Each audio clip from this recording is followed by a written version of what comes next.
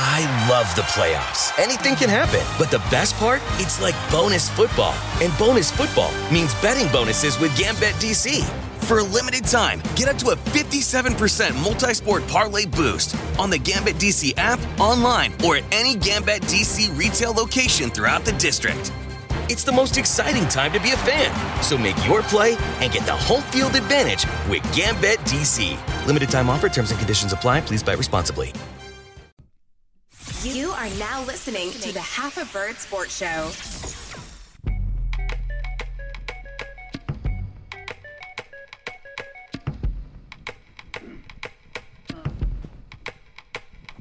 Yo, welcome to the Have a Bird Sports Show. You have so many options for high-flying entertainment, yet you chose to ride with us, and we appreciate that. Your host, Jimmy, along with myself, Jay, bringing you the sports opinions you need to adopt immediately. So check us out on Spotify and Apple Podcasts and wherever podcasts are downloaded and listened to. So I'm going to tell you what's on today's School Lunch Menu. We're going to talk a little about the NBA's return, the match, you learn. Perk talks about Steph versus Harden. Burn. Joystick wants AB. Bill might get traded. And Bush Playboy article. Yeah, I don't know how that goes together, but we'll go with it. I do. We'll give you guys the good stuff today.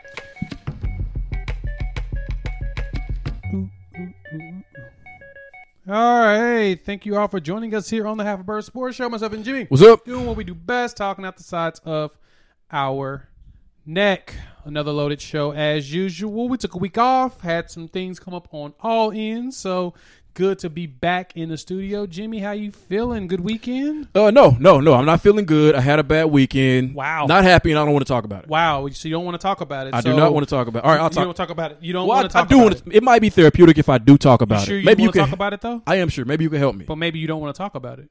I do want to talk about it now. Now you want to talk about I it. didn't when I said I You wanna didn't, talk but now through I it? do now that I don't. So you feel like you need to. So you What? feel like you need to talk through. Wait, what? What? So you What'd feel like say? you need to talk through it, is what you're saying. Those are your words. Those are I'm my using words. your words back at you. Yes, Okay. I don't, So but you're I throwing do. it back at me because you are the one that didn't want to talk about. Well, I changed my mind. Are you going to help me or not? You Okay, gonna help me? All fine, right, help me out here. fine. Jimmy, go ahead, please. Okay, I Share with us have- what's going on in your world. I have a Madden problem. A Madden. I don't mean, problem. not in the sense of a gambling problem or, a drinking problem. I have a Madden problem in the sense of there is a team I cannot figure out how to beat. Okay, elaborate. Right? It is none other than, all right, so I run with the 49ers. You know that. Yep. And for whatever reason, I cannot beat the New York Jets, the updated roster New York Jets. How can you not Well, beat the Jets? Okay, so here's what happens. So in the first half of these games, I do a good job. I establish the run. Okay. I'm able to hit some passes, nothing deep, but enough to make them respect the run, which this is a running team anyway. So their playbook is kind of geared towards setting up the run, just like Shanahan does in real life. But in the second half, something happens to where, one, I can't tackle Le'Veon Bell because, two, he always hits the right gap. And three, I'm usually using the free safety, so I'm ball hawking, but still staying close to where I'm supposed to be. Right. But anytime he tries to tackle him, he just bounces right off of Le'Veon Bell, and he goes for like a 70-yard run. And then to mix that all up, I'll start throwing interceptions. Now, I know that's kind of my fault. Okay, so let me ask you this first Yes. and foremost before we go into your interception issue with Le'Veon Bell. Do you blitz? On occasion I do blitz. I try to mix that in there at a nice ratio, but I use a lot of man coverage. I don't do a lot of zone, which may be my So problem. You need to go zone. Go zone. So that you have more tacklers available to tackle the guy that you can't tackle. Okay, so I'll use zone more, but I don't know what to do about the interception. Now, the problem with the interceptions is that I don't know I've thrown them until after they get intercepted. So It's like I blink, and then the other team has the ball. who's your quarterback? Jimmy Garoppolo. Oh. So the question we have to ask ourselves is his eyes open when he's throwing said ball? No. His eyes aren't open. So I'm guessing you're saying that's the problem. Like you're saying, you blink and the ball's going the opposite direction. Yeah. So it seems like you both have your eyes closed at the wrong time. Right. When the ball's being released. So either what you're saying is we need to have our eyes open when we throw the ball. Yes, and not blink at all. Right. Actually, you probably shouldn't ever blink. Okay, so only Patrick Mahomes can get away with that, but Jimmy Garoppolo cannot. Mahomes doesn't blink; he just looks the opposite direction. So he may as well blink. He may as well just turn all the way around and throw it behind his back. He's just throw it behind his back. Probably still hit the guy in stride. Basically, hit a Magic Johnson pass. Tyreek Hill in stride, 88 yards, touchdown. Just flick it over his shoulder or whatever, which would be awesome. So anyway, yep, 21 straight points. All right, let's get started. The NBA is looking like it is on a beeline to a return. There are conversations right now with the NBA and ESPN leveraging their Wide World of Sports complex in Orlando, Florida, meaning that the teams will all meet and basically house in a campus-type incubator set up to where every team will live at Disney World during the final portion of the season. And for me, Jimmy, I'm not going to lie, I'm pretty excited about it. I talked about this on my solo about 3 weeks ago when they first initially discussed it.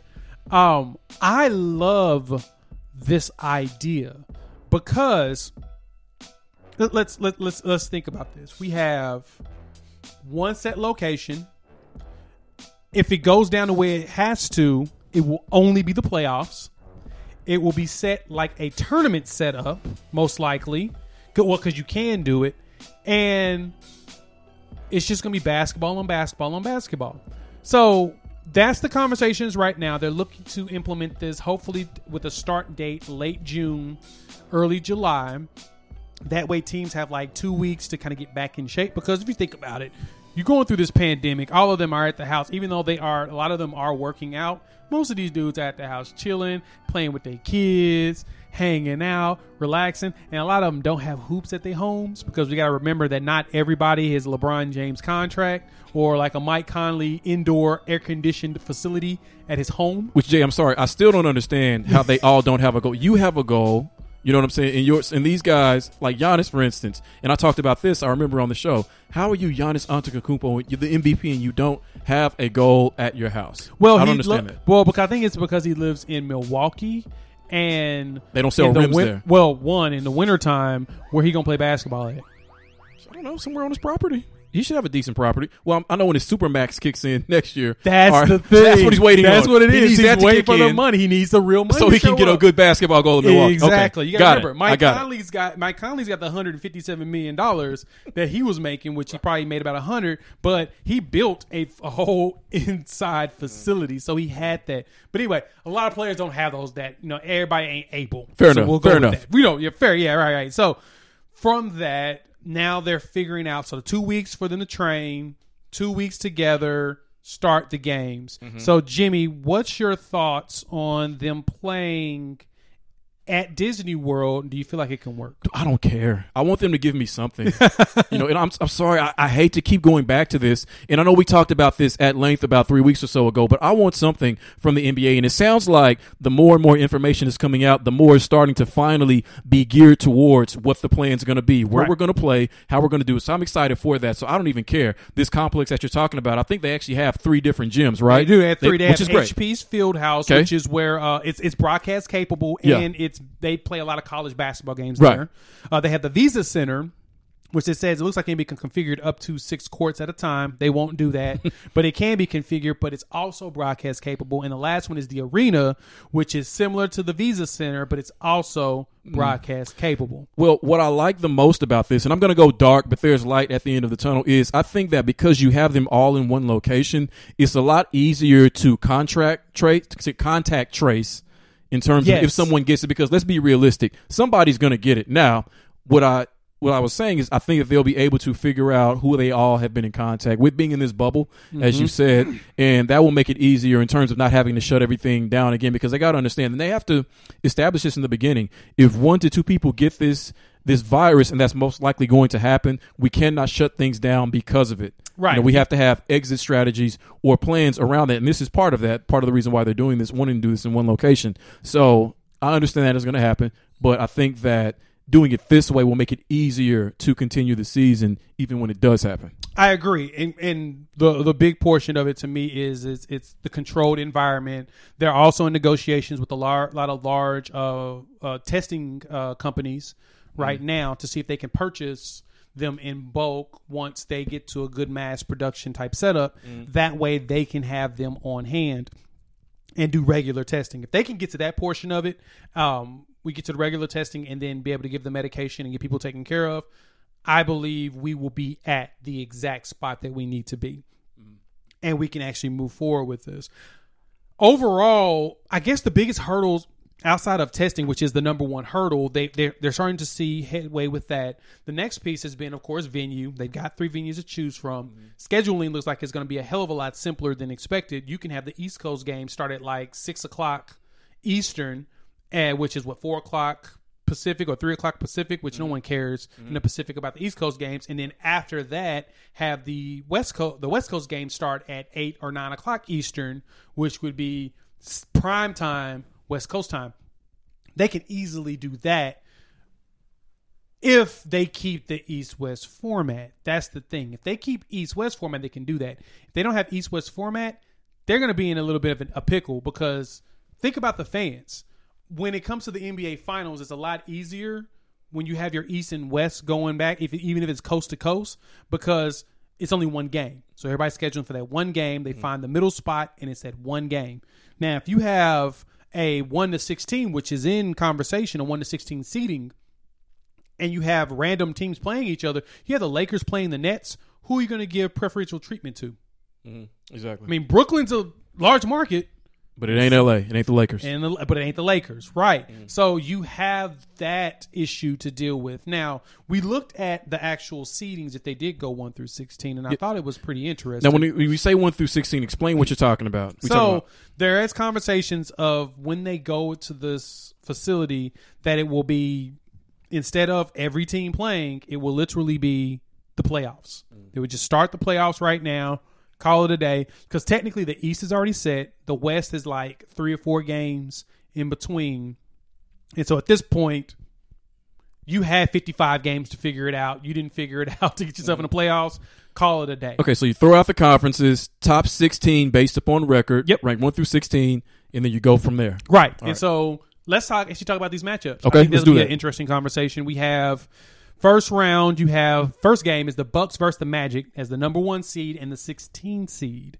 Of course, the Bucks is who I'm going to select. Yeah, that'd be easy. That's the easy one. Then now this is where it gets good. I think the in-between matchups from here actually all the way down are, I don't see I see one no-brainer out of all of these. So the next one is the number 9 seed will be the Thunder and the number 8 seed will be the Heat. Whew. Ciao. We'll come back.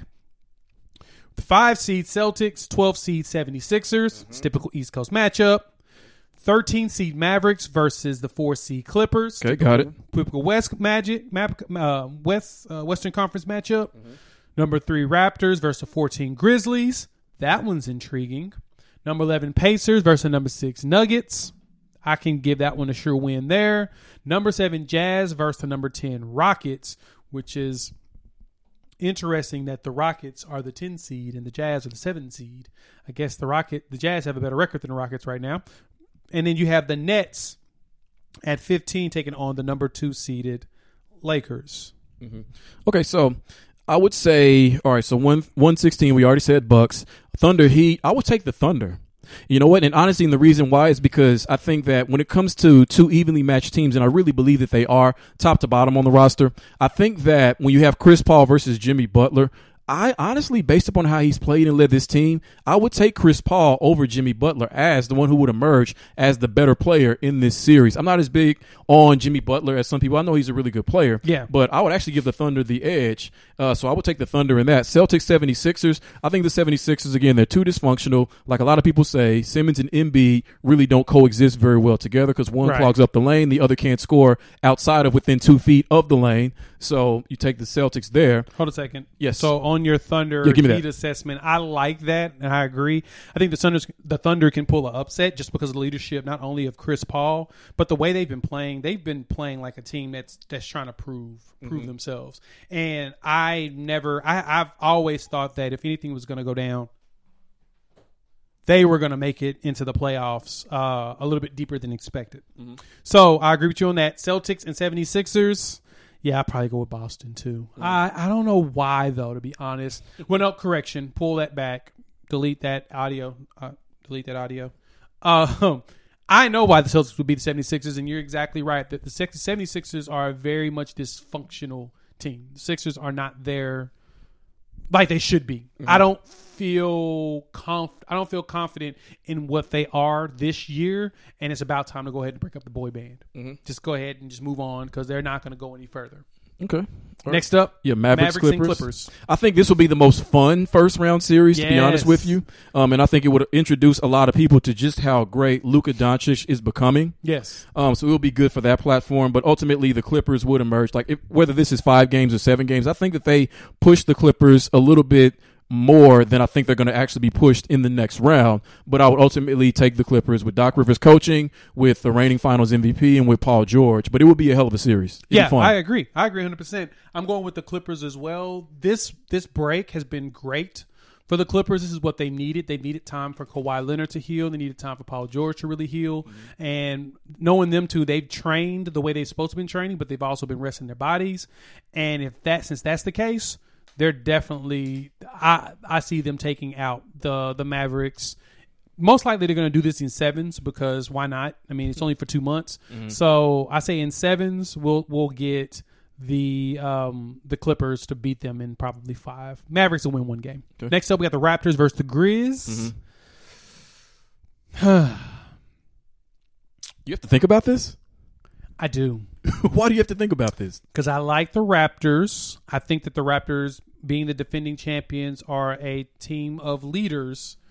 But I love the Grizzlies' scrappiness. Mm-hmm. This could be that upset that this could be an upset. And you know what? And in thinking about it before you go on, it's like under these are such different, such extraordinary circumstances that it's almost like you have to frame this differently because, for one, there is no home court for anybody because it's all the same court. And then two, like you said, it is going to be based on really who's been doing what while under quarantine and how is that going to affect their ability to get back into game shape quick enough and how they're going to perform, how's that going to affect chemistry, etc. So there could be a lot more upsets than we would normally see in a regular NBA season because of all these extraneous variables affecting what's going to happen on the court. I mean, so you might be onto something in terms of a Grizz knocking off a defending champ like the Raptors, who really weren't, a game or 2 worse than they were when they had Kawhi Leonard at that point in the season? Yeah. So you might be onto something. Yeah. So Pascal Siakam is the young guy on that roster. I mean, they got a few young guys, but not really. They're more so veteran based. The Grizz are a whole bunch of kids. Mm-hmm. And I bet you they've got all the energy still. Mm-hmm. So they're going to be out there just zipping around like crazy. And you'd be like, especially Ja Morant. Yeah. I can see. I'm going to take the Grizz with the upset. I'd still take the Raptors. I mean, even under these circumstances, to let a team beat them in the first round when they're the defending champions, I couldn't see that happening. So I think Nick Nurse would ultimately figure out who's the Grizzlies' coach. I cannot remember for the life of me who their coach. Yes, that guy, right? Yeah, him. Yeah. So, I'll take Raptors. Next one. Pacers, Nuggets. Yep, Pacers and Nuggets. Yeah. So the Pacers 11 seed, Nuggets 6 seed. This is the upset I call. I'm going to take the Pacers with this. I know, right? It's just the Nuggets. I just don't like them when they don't know exactly what they're going to do or who is going to come from with the game on the line in the fourth quarter. I think that that's the one thing that they are truly missing. I mean, you have Jokic, who's unique unto himself since the offense flows through him, and he's oftentimes facilitating out on the perimeter. I really like Jamal Murray, Gary Harris. He's kind of here and there. I'm missing a player that they have. I can't think of it. Michael Porter Jr. Yeah, coming off the bench. He's good off the bench, but it's just not having that guy that they know they can depend on when they need a bucket. Jeremy Grant. Yeah, he's been doing pretty good there. Yeah. So, yes, I'm taking the Pacers with this. I can't go with that one. I'm all over the Nuggets for this one. Mm-hmm. They have to prove themselves, and I don't think the Pacers is the team that's going to be the ones that knock them off. Oladipo's back, and I think he was playing pretty solid. He's pretty decent. He's playing decent, yeah. But it doesn't look like they're in a good relationship right now, and there's a good chance that Victor's not going to be there next year. Mm-hmm. So to me, that's enough of a distraction to where I don't see the Pacers going anywhere. Okay. All right. So number 7 Jazz versus number 10 Rockets. Who would you take in that series? See, now the Jazz Rockets one is a toughie because there's no excuse for the Rockets to not win this one because the Jazz should be better than what they are, but they have been, to me, a little bit of a disappointment. They should be top 3 in the West. But they're not. They've been very inconsistent. Conley has been showing his age, and I don't see the Jazz. I mean, they're 4, but I didn't see the Jazz finishing up there to end the season. I don't see the Jazz beating the Rockets though. I don't see them beating the energy. of Harden and Russ as they've been figuring out their small ball piece. And their small ball piece led to them beating the dog out of the Jazz when they played them recently, too. Well, the last time they played 2.5 months ago. So, yeah, I'm going to go Rockets. Yeah, initially I thought Jazz, but I remembered a couple of things. One, you have Bogdanovich, who was probably their second kind of go-to scorer. It's not Gobert, it's him. And he's out for the rest of the season with wrist surgery. Yep. And then I thought about the beef that is still in existence between Donovan Mitchell and Rudy Gobert because of the whole thing that happened with COVID, and they weren't on speaking terms. And I think that that's going to affect the chemistry, just their desire to really want to play and go to war with each other. And I think that even though the Rockets maybe have underachieved and they're doing this weird new small ball full-time thing, I think that Westbrook and Harden do somewhat enjoy playing with each other, and they're just going to want to get out there and just try to outrun them, because they know that they're not going to be the bigger team, because they're not bigger than any team now because they have nobody above 6'6". So I'm going to change what I was going to say. I'm going to go with the Rockets on that. Okay. I agree with you on that. Okay. And so last one, of course, we got the Lakers versus the Nets. Mm-hmm.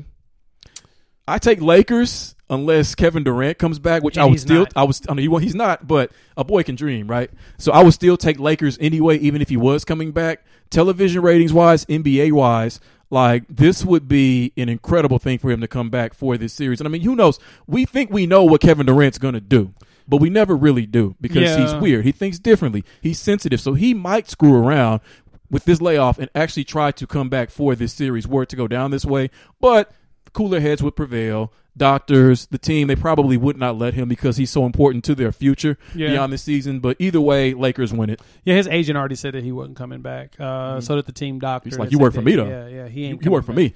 You ain't coming back.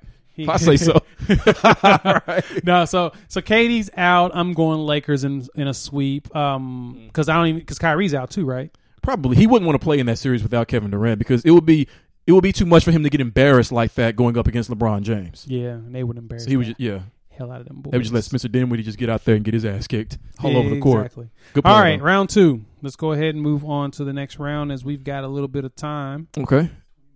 All right. Quickly, rapid fire. We've got the Bucks and the Thunder. Take the Bucks. Thunder on. Might get a game, but I'll take the Bucks. Okay.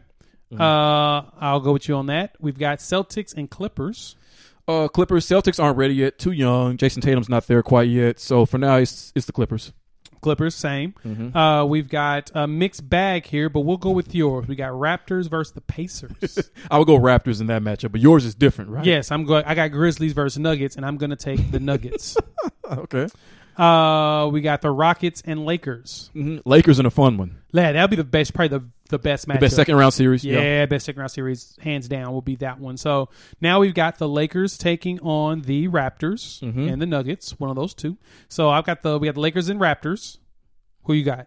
Lakers and Raptors. I would take Lakers. They're going to take it to a game 7. Yeah. They're really going to push them, but I would take Lakers in this one. I'm going to take the Lakers in 4 as LeBron owns Toronto, and he always has. But that was pre-championship Toronto, though. It's still the same roster. Essentially. Still the same roster. Okay. So right. LeBron has always owned Toronto, and he's going to continue to own Toronto. LeBronto is what we called it for a while. Right. Yes. So I'm going to call that direction. They played the Nuggets. I got the Lakers in 5 against the Nuggets as well. The Nuggets just didn't prepare for it. Okay. Next, we've got the Bucks taking on the Clippers. This was a tough one for me. I really had to sit down and think about this, but ultimately I have to stick to what I said, which was, and this still wouldn't prevent that, but I said Lakers championship this season, Clippers next season, Nets after that. And I think that the Bucks, I really think the teammates around Giannis on the Bucks are going to give more than what the Clippers can handle, because they know if they don't perform well in this series and at least help Giannis get to the finals,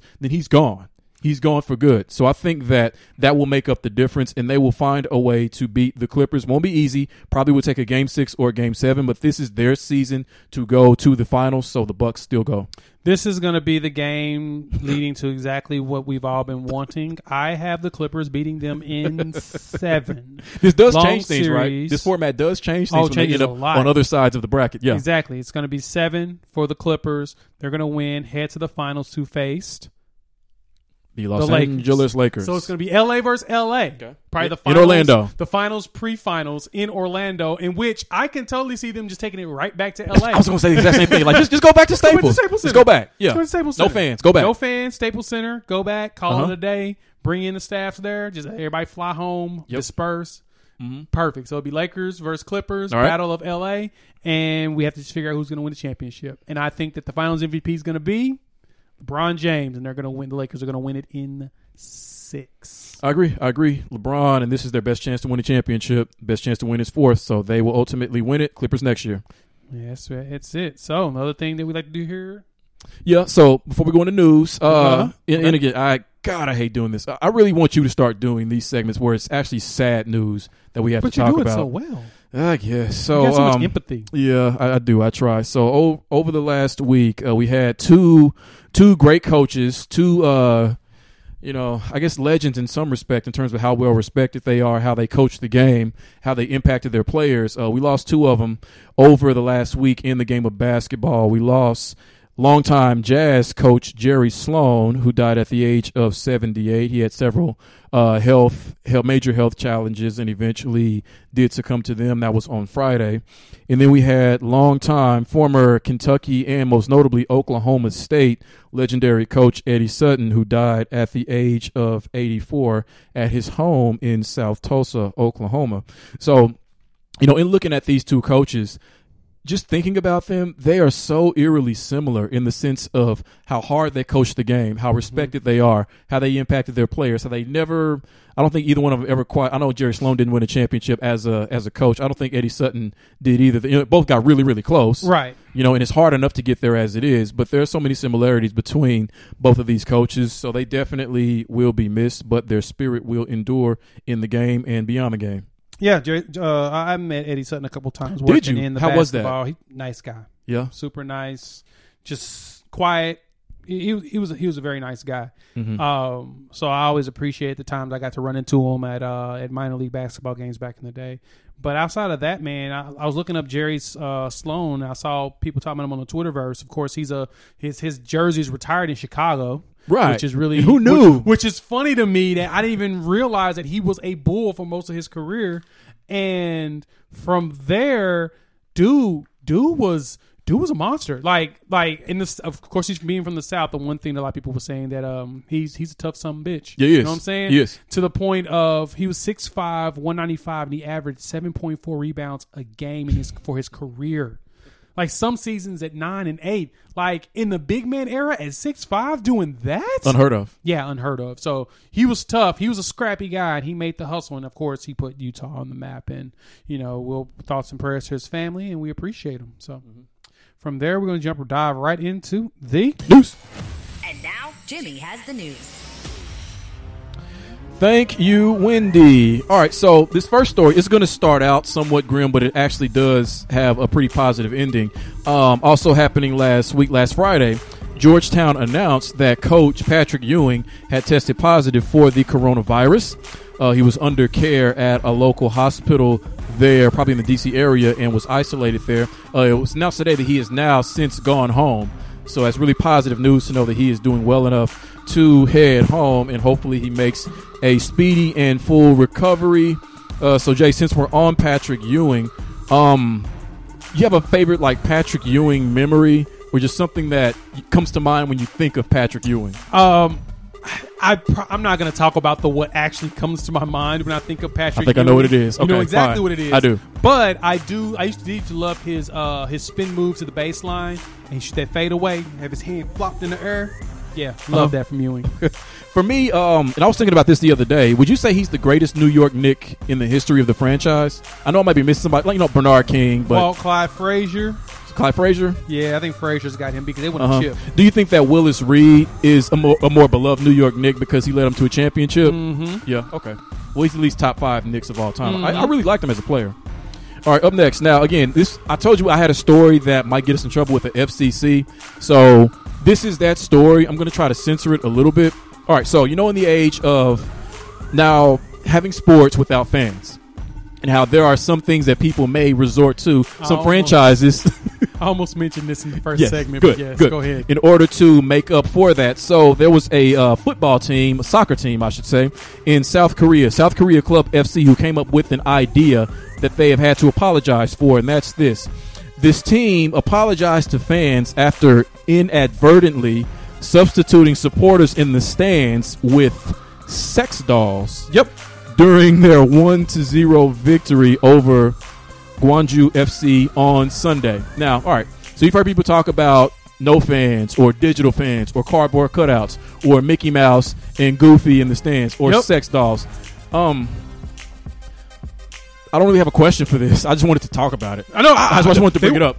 It's just a bad idea, though. No, it's a great idea, and the best part about it is I got a video I'm going to drop to talk about this after the show. But my favorite, the best thing that they possibly did with this is that they actually put masks, N95 masks on these mannequins and sex dolls' faces, because if they didn't, we'd have a lot of shocked fans, I guess, the entire game. You know what? I would actually use this if I'm the home team to my advantage, to where, you know, you get as lifelike of a sex doll as you can find to distract the other team and to give your team the edge. Yeah, with no mask. That way they look really, really shocked. Right. Because you know what it means. Yeah, exactly. I'm glad you caught it this time. All right. That's I got one more. Give it to me. Okay, so this is kind of a headline. So, you know, Tua Tagovailoa now was the number 5 pick for the Miami Dolphins. And prior to him, the greatest quarterback they had ever had, one of the greatest in history, was Dan Marino. So do you think that Tua will be able to ascend to the level of a Dan Marino and finally end this quarterback drought that Dolphins fans have had to endure?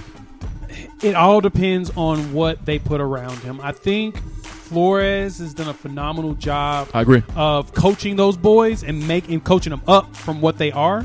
So if they continue to do that and continue to be scrappy, I don't believe he'll be Dan Marino, but I think he can actually give them a quarterback they can cheer for and they put their hat on. Yeah, I mean, I don't think he should try to be Dan Marino. I don't think he will. Dan Marino is one of the greatest throwers of the ball. Now, Tua, he can really sling the rock. He can sling be great, but for him, it's just stay healthy. One thing about Dan Marino is he stayed healthy the majority of his career. So that's all I ask of Tua, is just stay healthy, and that will take care of a lot of the issues he would have in being able to be that next big quarterback that the Dolphins have so sorely needed. Yep, don't take any risks, Tua. No risks. Just go ahead and keep going. Just fall down. That's it. Snooze. Just go down. Just go down. Thank you, Bob. Yes, just go ahead and fall to the ground. So, all right. Yes. So, Jay, what I would say was the biggest sports story of the weekend from a very unlikely source, and this maybe could only happen during the COVID era like we're experiencing now in sports, but that is this, what has been dubbed as the match, Champions for Charity, the exhibition competition golf tournament between two of golf's best and two of the NFL's best. So you had, in pairs, Peyton Manning teaming up with Tiger Woods to go against Phil Mickelson and Tom the GOAT Brady. This was on Sunday. It was telecast on TNT and I believe TBS as well. Attracted 5.8 million viewers across 4 of its networks, so maybe it's more than those 2. And Turner said it was the most watched golf telecast in cable television history. So the ratings were phenomenal in that regard. Did you watch any of this? I watched roughly 5 minutes of it. Okay. I actually went to go eat dinner, and I was cooking. Didn't even watch it. Golf is one of the things. It's kind of like baseball. I just can't watch it, and I love baseball, and I can't watch it. I don't love golf, so I'm not going to watch it. Really, what's funny is I can watch golf. I sat down and watched numerous golf, watched the swings, watched the hits, because more so I'm trying to get better for myself. As I'm trying to play more golf anyway. Yeah, but no, I had no interest in watching a charity match of NFL quarterbacks and 2 legends play. Honestly, I really didn't either. It was more so the novelty of the thing that brought me to it. But once I was there, it really did deliver an entertaining sports related exhibition product. And as I was thinking about this, something came to mind in terms of this application to other sports. So you look at the NFL. Right. Whenever the NFL does any type of exhibition, it's really not a lot of fun to watch. Like the Pro Bowl, right? Nobody watches it. Yeah, boring. Ratings are terrible. Well, they have like 11 million people watch, though. It's ridiculous. Wow. Yeah, but by NFL standards, that's not very good. Yeah. Oh no, but it's not a good television product because they can't go out there and do what they would normally do. The NBA, I guess the All-Star game is kind of so. It gets interesting when they really take it serious in the fourth quarter. But for the most part, people are just kind of so on the NBA All-Star game, right? And even with Major League Baseball, Major League Baseball is not really that much fun on TV to watch anyway. So, of course, their exhibitions outside of the home run derby aren't going to be that interesting. And golf, I understand you watch golf, but to most sports fans, it's not a lot of fun to watch at all. I agree. But this was fun, and I couldn't figure out – I could kind of figure out why in the beginning this was so fun, but I didn't expect this to be as engaging as it was. So I pretty much watched the entire thing. Basically, what I was hearing on the Twitterverse, and that's kind of the way I followed it, was the noise talk, that there was a lot of basically mic'd up dudes talking noise for the most part. So you heard who was that? Was that Charles Barkley talking noise to Tom Brady or something? Yeah, unfortunately, he did. Yeah, and then I guess Tom's going to be looking at him like, okay, I remember that. That's going to be his bulletin board material once football season goes, which actually is a really good thing for me as a Buccaneers fan. So I keep forgetting that he's your quarterback now. I can't. You didn't even want him. That. You didn't even want Tom Brady as your quarterback. I mean, have you changed your mind? No. So you still don't want Tom Brady as your quarterback? But I do have a Tampa Bay T-shirt. Do you? I do. But you don't want him to be your quarterback. I mean, I have a choice. He's not going to leave. Right? Like you could tell him all you want to. I don't like you. You suck. Exactly. Then, He's still going to be there. But no, the noise talk, the banter is the thing that a lot of people were really excited about and enjoyed. And I guess that's the one thing that everybody wants to happen in the NBA when they start back up, is to be able to mack up the players and get more of the words. I don't. I mean, I know the banter is great, but we won't hear about 3/4 of it because it'll all be bleeped out. Unless they put this on like a pay-per-view type setup, or even like on the NBA, on NBA's NBA TV, and let it just freely go. But then you'll be hearing a lot of profanity. Yeah, I mean, I think that the elements that made this interesting are elements that just sort of the culture of golf could never incorporate. Like, for instance, you have Charles Barkley as being a part of the telecast, and we know that Chuck is a fool. He's funny. He talks out the side of his neck. He embarrasses himself sometimes, but he's great for television. So you could never, in a PGA Masters Championship, have Charles Barkley talking noise to Phil Mickelson or something as he's coming down 17. You can't have that. But that was one of the things that made it interesting, especially when he had to take his medicine. When Brady hit this eagle on 7 after taking it from Chuck like the first 6 holes, because Brady was obviously he was the worst player of the four. Weakest link, worst player. He was the weakest link of the 4. So then I know Brady, he wanted to give him a lot of expletives, but he did, he's a bit of a milquetoast, at least in terms of in public. So he did a good job of censoring himself and not saying what he really wanted to say. But that was really funny to see Charles have to get his comeuppance in that way, especially since he's such a horrible golfer anyway. Yes, and I don't understand how the score was so close, but I was like, did Tiger and him just like quit? Did him and Peyton decide that they were going to let them come back? Or, I mean, I don't get it. I don't know. Brady hitting that shot on 7 helped his team out. I guess they were maybe just adding up all the strokes for each hole and then deducing it from that in terms of who was actually up. But Tiger and Manning end up winning by 1. Yeah, whatever that means. That's what I'm saying. Whatever that means. Yeah. That's what I'm saying. Yeah. So that's weird to me, but yeah. Okay. Yeah, but there was that, and I would say the best part where there were like these side donation bets. Like Barkley would say, to Brady, if you hit the green, I'll donate $50,000 to said charity. Or Joystick Russell Wilson donated like 300,000 meals based upon how close they could get on a particular hole, and they got really close. Like 3 of them did. Yep. So that was great to see, and that was fun, adding an element to it. So these things, as far as side donation bets, Charles Barkley having the golfers mic'd up, they could never incorporate that into their regular PGA tournaments and into their championship tournaments. But if they did, it would be so much better, in my opinion. Maybe they could, since right now, I mean, we're going to probably be like this sports-wise until at least this time next year. And it shows you they don't need fans. Golf doesn't need fans. I don't know about the NBA and the NFL, but golf does not need fans there on the course. Oh, no. They didn't need good commentary. Yes. That's it. Mm-hmm. That's it. That's all it. So, all right, we do this every Monday. We took a week off. Now it's back.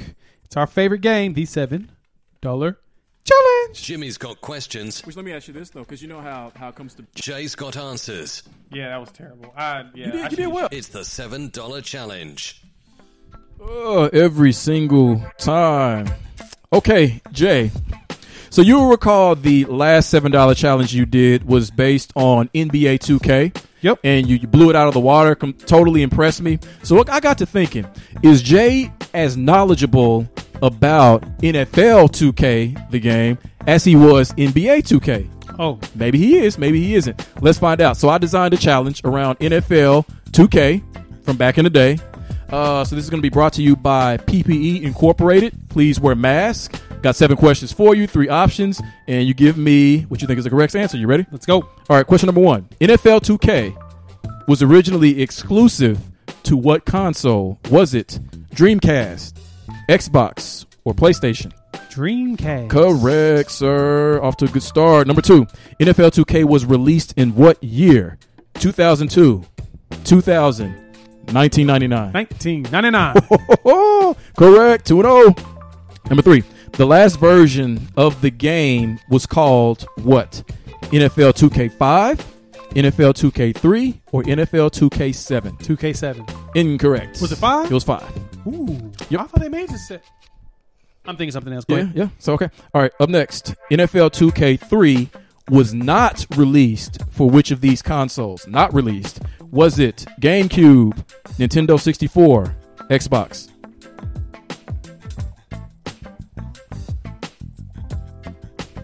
Nintendo 64. Correct. All right. Number 5. Which ESPN personality was featured in the opening intro of NFL 2K3? Was it Stuart Scott, Dan Patrick, John Clayton?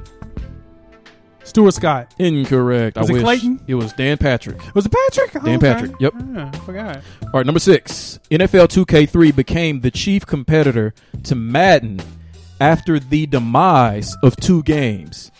Which of these was one of those 2 games? You want me to read it again? You got it? Yep, got it. Okay. Was it NFL Game Day, All World Football, or Tecmo Bowl? NFL Game Day. Correct. Tecmo Bowl. That was actually the first football game that I had, like a lot of people. Tecmo Bowl. Yeah, I love Tecmo Bowl. Bo Jackson, baby. We could do a show on Tecmo Bowl. All right. Hell yeah. Here's what Game 7 would have been. Game 7 would have been this. Sega released NFL 2K5 in July 2004 at what price? Was the price $39.99, $15.99, or $39.99, $25.99, or $19.99? What was the price of NFL 2K5? $19.99. Correct. Yeah, they tried to undercut Madden and then they Correct. Golly. lost. I remember them days, man. You know what? I was a gamer. You know, and part of what even brought this game to mind, outside of how you did on NBA 2K, is this is a game that my freshman year in college that me and Tim used to play because Tim had a Dreamcast. Yeah. He'll remember this vividly. And to this day, it brings me nightmares. To this day, it pisses me off because what he would do, he would get the Jacksonville Jaguars and he would get this defensive end named Tony Brackens. Yup. And Brackens would just pop out past the left tackle, and he was right there before you could do anything because I don't think that you could throw it away in this game, or at least I don't know how. It was Shark, basically. Yeah, so you either had to, Luther Get Shark on! LeVay. Yep. Get on! BJ, I'm going to kick you. I'm going to kick all your mama. And then all of a sudden, the play, whoosh, you just run out the outside. Do. And I still hear it to this day. Tony Brackens. Tony Brackens. Every single time. I could not Sack. figure out what to do. I mean, there's nothing you really can Tim scramble the opposite way. Yeah, he will remember that vividly. But Yeah, Tim was disrespectful when it came to that. very disrespectful when it came to that. But very good job, man. So a combined, 10-4 on NBA 2K and NFL 2K? On the 2K series, Man, baby. I don't know too many people could do that. I do what I can. I appreciate Impressive. it. So, all right. Impressive. Move on. We're going to hit these with the quick hitters real quick. First and foremost, your boy, he's running his mouth again. Kendrick Perkins was on ESPN, and it feels like he's now just kind of giving us a good hot take machine. Mm-hmm. And he was talking to Max Kellerman and Marcus Spears, and the conversation was around Steph Curry and James Harden, which I like the debates. You know, it's good to kind of go back and forth and debate who you think is better at the time. But he basically said that James Harden is a better all-around player than Steph. He's a better ball handler, better distributor, and is going to a better scorer compared to Steph Curry. Jimmy, do you agree with that assessment? I don't agree at all. I think that there's one thing that stands out to me about Steph Curry over James Harden, and this does matter on the court. It's an intangible. So just kind of throwing the stats and the gameplay outside of that. Steph gets it. James Harden does not get it. Now, if you hear me say that to anyone, if you don't know what I'm talking about, then you don't get it either, if you don't know what I'm talking about. So that's the first thing. The second thing is when people talk about leadership, truly leading a team, nobody talks about James Harden. If anything, they talk about selfishness. When it comes to Steph Curry, they talk about unselfishness as a characteristic of leadership in terms of how he was a leader for that team, especially with Kevin Durant, being willing to take that back seat. To some people, that's not leadership. That's not being a great player. But to me, it is to sacrifice for the team, even though he was still great. Yep. I think that of the two, Steph Curry is the only one who changed the game. I think that he's definitely the better shooter, the better ball handler. He's not a big guy, so he's never going to be the better rebounder. And if they ran the offense through him, like they run the offense through Draymond Green, he could average 9, 10, 11 assists because he has great court vision and, like I said, great handles. He can get to the lane because people – well, he can get his three off, I guess, better than that. But he can get to the lane really when he wants to. It's just he knows not to go in there a whole lot because he might get injured again. But, right. But overall, you poll every GM – in the NBA about who would you start your team with, almost all of them are going to say Steph Curry. And the one who doesn't say Steph Curry is Daryl Morey, and we know why. But It's Steph Curry, so this is ridiculous that he said that. Yeah, I thought it was a little too much, a big reach. All I can say is that when I watch Steph Curry's highlights and the way that he's able to manipulate the defender,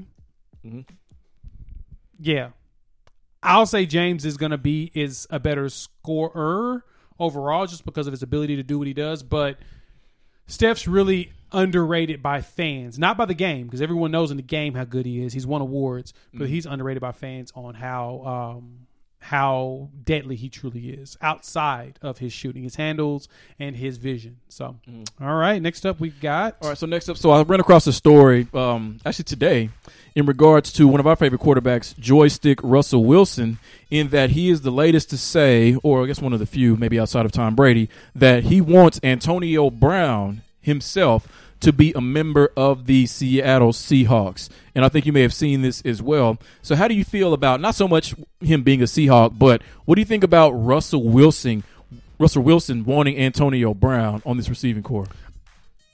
I think that Russell Wilson ain't a fool because he understands what it's like to have a good set of receivers. And adding him with DK Metcalf, whoo, child. That would be vicious. He'd have somebody additionally to throw to. And Russell Wilson's a really good leader. He's corny as hell, which I think is a good thing for him based upon the circumstance. Kind of, sort of. You want your quarterback to be corny. Yeah, you want him to be corny and really weird. I mean, Tom Brady is, so is technically Eli Manning. You want a guy that's not too abrasive like a Aaron Rodgers. You know what I'm saying? So that I think he can handle him. I think he can. Well, Tom Brady could. I think he can. Well, I have mixed emotions about this. On one end, he's not left either of his last three teams on good terms. He burned all of them when he walked out of the door, including the Patriots, before them the Raiders, before them the Steelers, in a sense. So you have that aspect of it. I don't think this is really even a discussion until his legal troubles are resolved and until he's cleared by the league to actually even be able to play. And then you got to call into question, has he changed? Will he be able to actually be a good fit on this team, be a good teammate, be the player that he was by and large, well, at least until we really found out what was going on when he was in Pittsburgh. So I think that he'll come cheap because he'll come on a prove-it deal, not on the field. Can you prove that you can actually remain on this team and not have any off-field troubles? But the third thing is, and this is how I understand that Russell Wilson is even entertaining this, is that now the NFC West, this might be the best division in football. This is an arms race because you see DeAndre Hopkins is now an Arizona Cardinal, and Kyler Murray in his second season is going to be better, and they got one of the best defenders in the NFL draft, Isaiah Simmons. You got them to worry about. The 49ers are fresh off of a Super Bowl appearance, and they lost DeForest Buckner, but they replaced him with an equally as big monster in the draft in Javon Kinlaw out of South Carolina. You have them. And then you have the Rams, who have been to the Super Bowl too in the last 3 seasons. And Sean McVay is an offensive wizard who, when they really have it clicking, they can put up points on you. So he knows that it's an arms race. He knows that he probably feels that they don't have exactly enough, especially with a questionable run game because Chris Carson ended the season hurt. Rashad Penny ended the season hurt. They signed Carlos Hyde. He's okay, not great. So he knows that they need all the weapons they can get. Yep. Especially given that he's always running for his life behind that offensive line. So it's more, I think it's more so that understanding his situation in the division as opposed to just, hey, I want Antonio Brown. No, it's more than that. Makes sense. All right, next up we've got the Bradley Beal sweepstakes is back being, I guess that trade machine has been turned back on. It added some gas to it during this pandemic of conversations about Beal being traded. And the biggest rumor right now is the Nets are in pursuit of Bradley Beal, which would partner him up with Kyrie Irving and Kevin Durant come next season. Of course, Beal's agent Mark Bartelstein says that in an interview on Sports Illustrated that Brad re-signed with the Wizards because he wants to stay in Washington and the Wizards want to keep him. So, Jimmy, do you think that there's a chance that Bradley Beal could end up in Brooklyn? And if so or not, where else could he possibly end up? I think so. I know that Brooklyn is under different ownership, but they've moved heaven and earth to get two players that they wanted before, albeit they should not have done that in terms of KG and Paul Pierce, but they still wanted them. They got them, paid a lot for them, didn't pan out, whatever. But I think that there is some traction to this. I think that Bradley Beal is somewhat disgruntled. I don't think he likes playing alongside John Wall. And looking at this franchise, it's almost like pre-Baker Mayfield and all those offseason acquisitions. This is like the Cleveland Browns of the NBA. It's just a depressing place to be, a place where you know that your career is going nowhere. And he knows that. He knows he only has so many prime years left and that he's one of the best shooters in the league. Hell, he can't even get respect enough to go to the All-Star game. And he knows it's because he's a Washington Wizard. So I think that he wants out of there, and eventually he might force himself out of there because that's what other players have been able to do successfully in the NBA. Now, on the Nets end, it makes perfect sense. This is an arms race. Kevin Durant leaving the Warriors resets the league into a duo era, right? So now it's about, okay, now since we have duos, since you have Paul George and Kawhi Leonard, and you have Anthony Davis and LeBron James, and you have several other duos in the league. Now it's about who can get back to a big three first. Yep. And the Nets know that. They already got their big two in Kyrie and KD. So if they add Beal, someone else to stretch the floor even more and prevent double teams just like Kevin Durant had when he was in Golden State, then that puts them at the top of the arms race and puts them in position to be able to win a championship because it's all about stars. It's all about having great players in the NBA. They make such a difference. Just one of them does. So if they add him, then that puts them atop the East, in my opinion, and they know that, which is why they're going to try to get on him first before somebody else does. I can see that, but the one thing I do disagree on is this being a big three setup for the Nets because the Nets can't stay healthy. You have Kyrie Irving and Kevin Durant. Kevin Durant has shown to be pretty fragile over the last 5 years. He's had some very significant injuries, and we don't know if that's going to continue or if it's going to not. Then you throw in Kyrie Irving, who has had significant injuries in the last 5 years as well, including this year. So now the question is, of the day, can they both be on the court at the same time? Now, Bradley Beal hasn't shown that he is injury prone at all, and he's still pretty young. So that may be the one thing he brings to the table is he's the one that's actually playing the games. So then you got to load manage him, right? Just the same way in which the Clippers did. They, load managed Kawhi every other night, whatever it is, every other game, however they did it. And you brought in Paul George somewhat slowly. So then in this sense, you would say Kyrie Irving would be the one to be load managed like Kawhi. With Kevin Durant. Yeah. You rotate those two, but Beal will play every game. Uh-huh. Because Beal's not injury prone. Yeah. Now, they would probably have to give up pretty much everything else in order to get him. You got to give up Spencer Dinwiddie, who's a good player. You probably got to give up Jared Allen, who's a good player. Maybe even Karis LeVert, which they really don't want to do. Is who's they're going to have to give up. Yeah. Him and Dinwiddie. That's going to be tough. That's going to be tough. But it's worth it. If you squeeze one championship out of a roster with Beal, then it's totally worth it. Nobody's going to remember Karis LeVert. You know what the problem's going to be? What? Time? They're not getting past Milwaukee. So you think? So even with Bradley Beal, you don't think they can get past Milwaukee? Are all three of them going to play at the same time? Well, you hope so. That's my point. I don't have faith. So for health reasons, you don't feel like it will work. I have zero faith that team is going to be healthy. Zero. I mean, if they had 3 seasons together, I would give them health going into the playoffs in 2 of those seasons. I'll give them 0 in those 3 seasons, and I'll say that they'll have one opportunity where it looks like it, and most likely Kyrie Irving gets hurt. Okay, but we're in the load management era. Okay, all right. So the NBA finishes their season in July and August, right? Then they take the idea we talked about, come in December, shortened season, more rest. That can't work. Jimmy, they load managed Kyrie this year, and he got hurt again. He did. He sure did, didn't he? That's my point. Is that we don't extra load management, upper load management, upper, and whatever lower. Is the next level of load management above Kawhi's load management. Yeah, exactly. I'm done with you. I'm done. All right, let's move on to the most important topic of the day, and I think this is probably the this is one thing that intrigued the heck out of me is all right. So Reggie Bush. I feel bad for this guy on this one. But Reggie Bush did an interview with Playboy. And they were talking about, the headline is, he's talking about life after the NFL, Trump, Tom Brady, money and mistakes, and blah, blah, blah, blah. But there was an excerpt that came out of this conversation that Reggie Bush did not take kindly that people were talking about. And in that, here's the headline from ESPN, and ESPN's not the only ones. SI ran this, CBS Sports ran this, NBC Sports, etc. Everybody did. It says, Reggie Bush says paying college athletes will destroy some people. Now this is what he said. I'm going to give you the full context of the quote. And I'm going to point out and what Bush said afterwards. Guidance is the one thing that young athletes coming through the college system miss on so much, Bush told Playboy. I missed on it. They're about to start paying college athletes. This is something that has never been experienced before and is going to destroy some people if their foundation is not in the right place. And Bush goes on about needing to have good guidance and good foundations in order to not burn through, I guess, the money and not go crazy. Because I guess he has the mindset of Pretty Tony that you could put a little money in their pocket, they're likely to go crazy.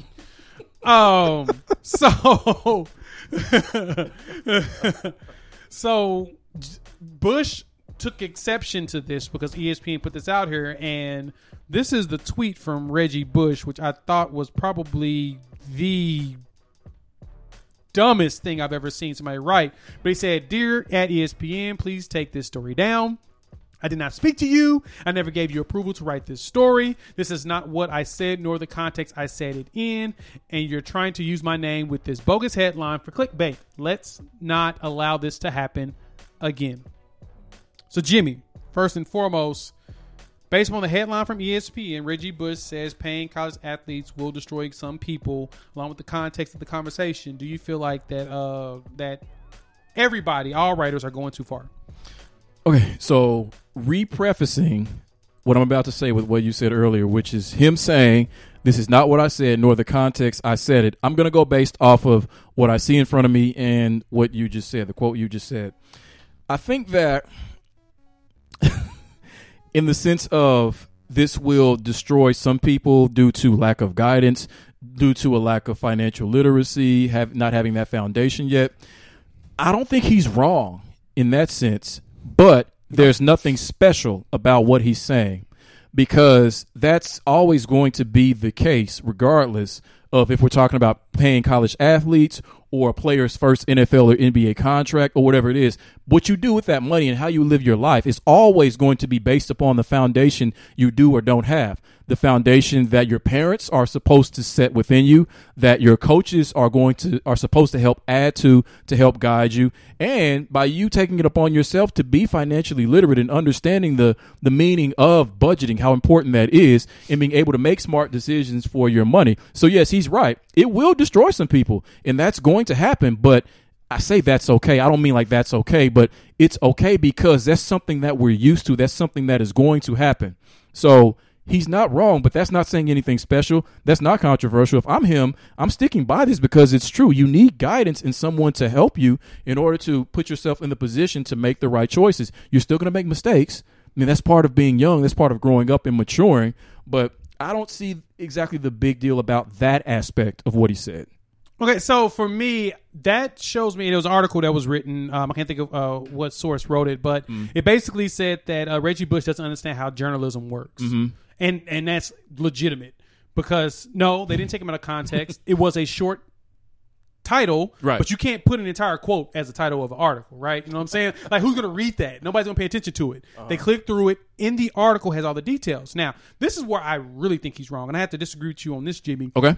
I want you to think about it. Let's look at it at a different way.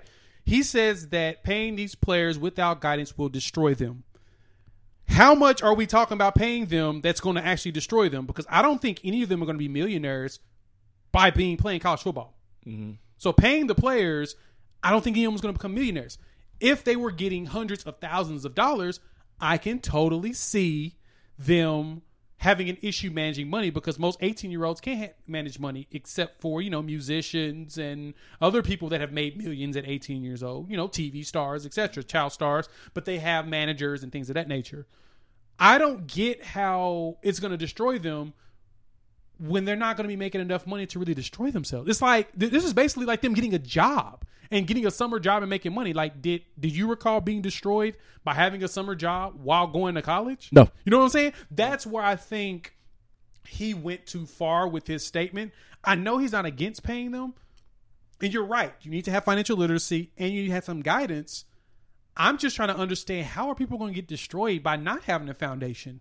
I mean, I burned through money when I worked in college. Yeah, we all do it. But guess what? We learn the lessons and we move forward. The difference for these kids is, guess what? They can get paid in college. They'll probably do some stupid stuff. But if they're good enough to get paid in college, guess what's going to happen? They're going to go pro and get paid again. And they've learned their lessons. They've made their mistakes. They'll have an agent that'll say, you did stupid there, but guess what? You can do better here and move forward. Also, in order for them to get paid, they have to have like an agent. I think they're supposed to be certified with the league. So I doubt that agent's going to let them really do too much stupid stuff. See what I'm saying? I do. All right. So when he says it will destroy them, like, did you read that or did you understand that as him saying is going to destroy the majority of them or most of them, or just some of them as we would expect to be destroyed, just in general by the numbers? It feels like how just did you, some based upon who's playing. Well, I think, just kind of going off what you said, I think that the amount is, I mean, it's somewhat irrelevant in this sense, because I think that honestly, it doesn't take a lot of money for a person to make a bad decision or to destroy themselves or to make their sole focus about money and wreck their lives anyway, which again is going to happen with some of these, but that's okay. That's part of the life lesson. This can still work despite that. So I think that the amount really isn't as important as what the person does to it. And I think that for some of them, if you're already behaving in such a way that is destroying you, money is just going to help you to do what you were already doing. Yeah, and to me, that's always been the case. You're going that direction no matter what. Right. I agree with you on that. And I feel like I've always felt like that financial literacy classes are great for these athletes and students, but at the same time, a lot of us have taken personal finance classes and financial literacy classes. We've taken history classes. We've taken English classes. We've taken all these classes and stuff in school. But if you don't care about it, it don't matter you being in school and you being taught it. Because guess what? You ain't receiving it. Let me ask everybody that's listening to us. How many of y'all have taken a foreign language? Isn't it great to take a foreign language? How many of y'all are actually fluent in it? Typically, the ones that are fluent in it are the ones that actually cared about it. Most of us took it to get the credits, to get the hell up out. So my point behind that is that, yes, financial literacy classes are key, critical, especially for these young people being in sports. But this isn't the stop any of their career. They're only college students. They're only going to be there 2-3 years.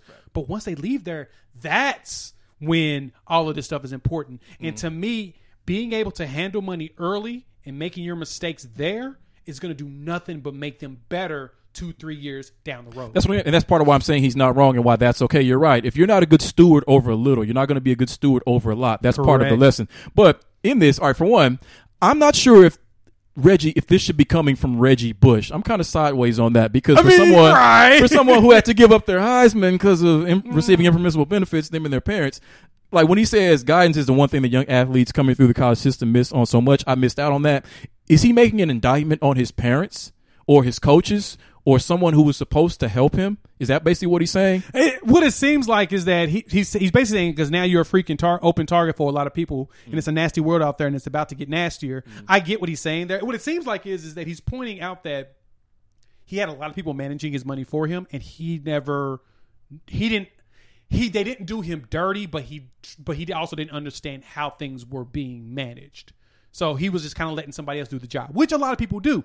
They hire a manager and say, manage everything and make sure I don't go broke. And a lot of people do that. Hell, Allen Iverson had some people do that for him. They hid, $50 million from him? Yes. To where he can't touch it for another few years or something like that, to the point of he's good for the rest of his life.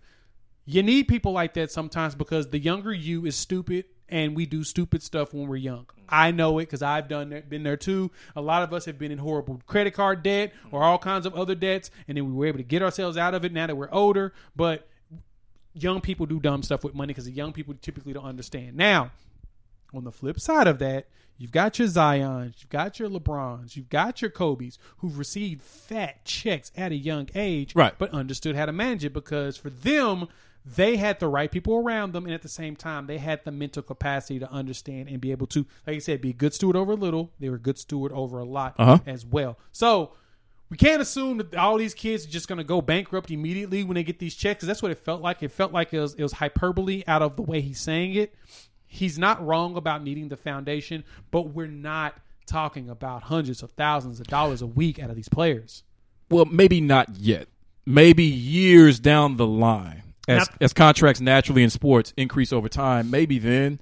But for right now, I mean, you're probably right. And in that sense, I could see the NCAA at some point trying to institute some type of cap on how much these players can make, which will lead to a whole nother set of issues that they're going to have to work out. Oh, yeah, and that's what they're negotiating right now, is what is going to be the cap for these kids when it comes to the money. Who's negotiating on behalf of the kids is what I want to know. Nobody. The NCAA is negotiating with themselves.